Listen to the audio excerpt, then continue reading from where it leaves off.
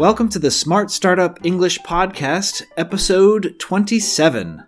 I'm Trevor, I'm your host, and in this episode we're talking about farming. Now you might be thinking, what does farming have to do with startups? We've been farming for thousands of years, after all. But before I answer that question, let me ask you this.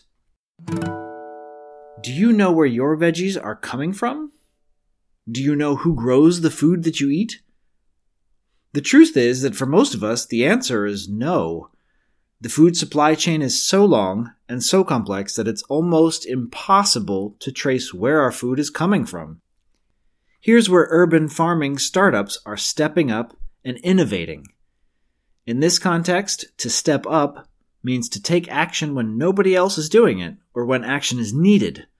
So startups are stepping up to solve this challenge by using innovation to bring agriculture to cities and make it more sustainable, more productive, and even more profitable. A few examples of this new type of agriculture include rooftop farming, vertical farming, and container farming. Let's start with rooftop farming. The problem with rooftops in cities is that they accumulate heat because they're exposed to direct sunlight. This heat then radiates back into the environment, creating so-called urban heat islands. The other problem with rooftops is that they're just wasted space. Rooftop farming can mitigate these issues. To mitigate means to make something less severe or less harmful. By planting greens on a roof, you're not only producing fresh food in the city, which cuts down on food miles, but you're also increasing the building's natural insulation. We use the term food miles to refer to the distance that our food travels from the place it was harvested until we get it on our plate. In the United States, leafy greens, such as lettuce or spinach, travel an average of 2,000 miles to reach our plates. Instead, imagine eating fresh spinach that was grown only a few streets away from your home. In New York City, there's an up-and-coming rooftop farming startup called Sky Vegetables.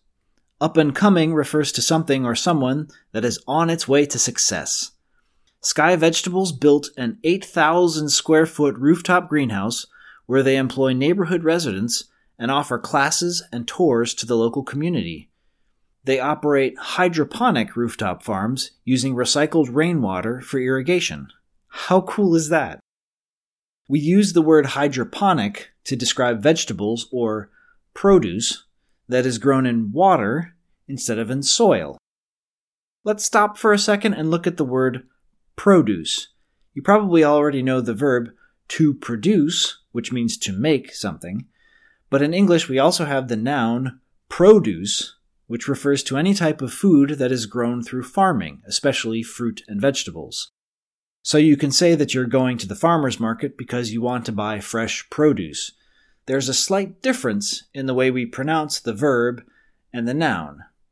To produce, or fresh produce.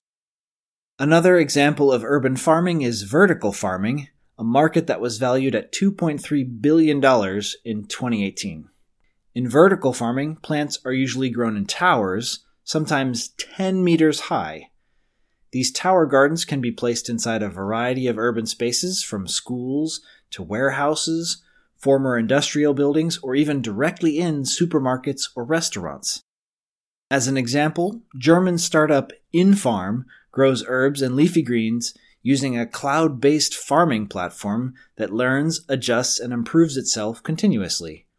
By using this data-driven approach to farming, they're able to monitor and control conditions in real time. If something is data-driven, that means it's being done according to information that has been collected, so you're basing your decisions on data.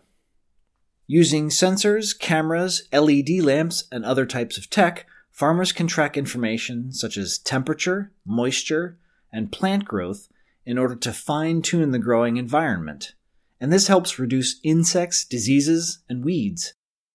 To fine-tune means to make small adjustments to something in order to achieve the best performance. Another type of urban farming is container farming. This is done in shipping containers, the type you would usually use to transport goods overseas. French startup Agricool has devised a local and sustainable method of growing strawberries, greens, and herbs without pesticides. They do that in old shipping containers retrofitted with LED lights powered by 100% renewable energy. Agricool claims that their produce uses 90% less water than traditional agriculture. We use the verb to retrofit, one word, to describe improving or updating something by installing new equipment into an old place. And if you want to start your own urban farming startup, there are companies providing turnkey systems. Turnkey means you don't have to build the system by yourself, you can just buy it, ready to use. That's it for this episode. We will add links to all the startups that we mentioned in the show notes for this episode at smartstartupenglish.com. Before we move on to your speaking practice, let's review some new words. To step up means to take action when you have the opportunity to or when nobody else is doing it. To mitigate means to make something less severe or less harmful, so you usually try to mitigate the negative effects of something. Up and coming refers to something or someone that is very likely to become successful soon. We can use this adjective to talk about people, places, products, or trends. We use the word hydroponic to describe vegetables, especially leafy greens, that are grown in water instead of in soil. The noun produce refers to any type of food that is grown through farming, especially fruit and vegetables. If something is data-driven, that means you're basing your decision on data on the exact information that you have.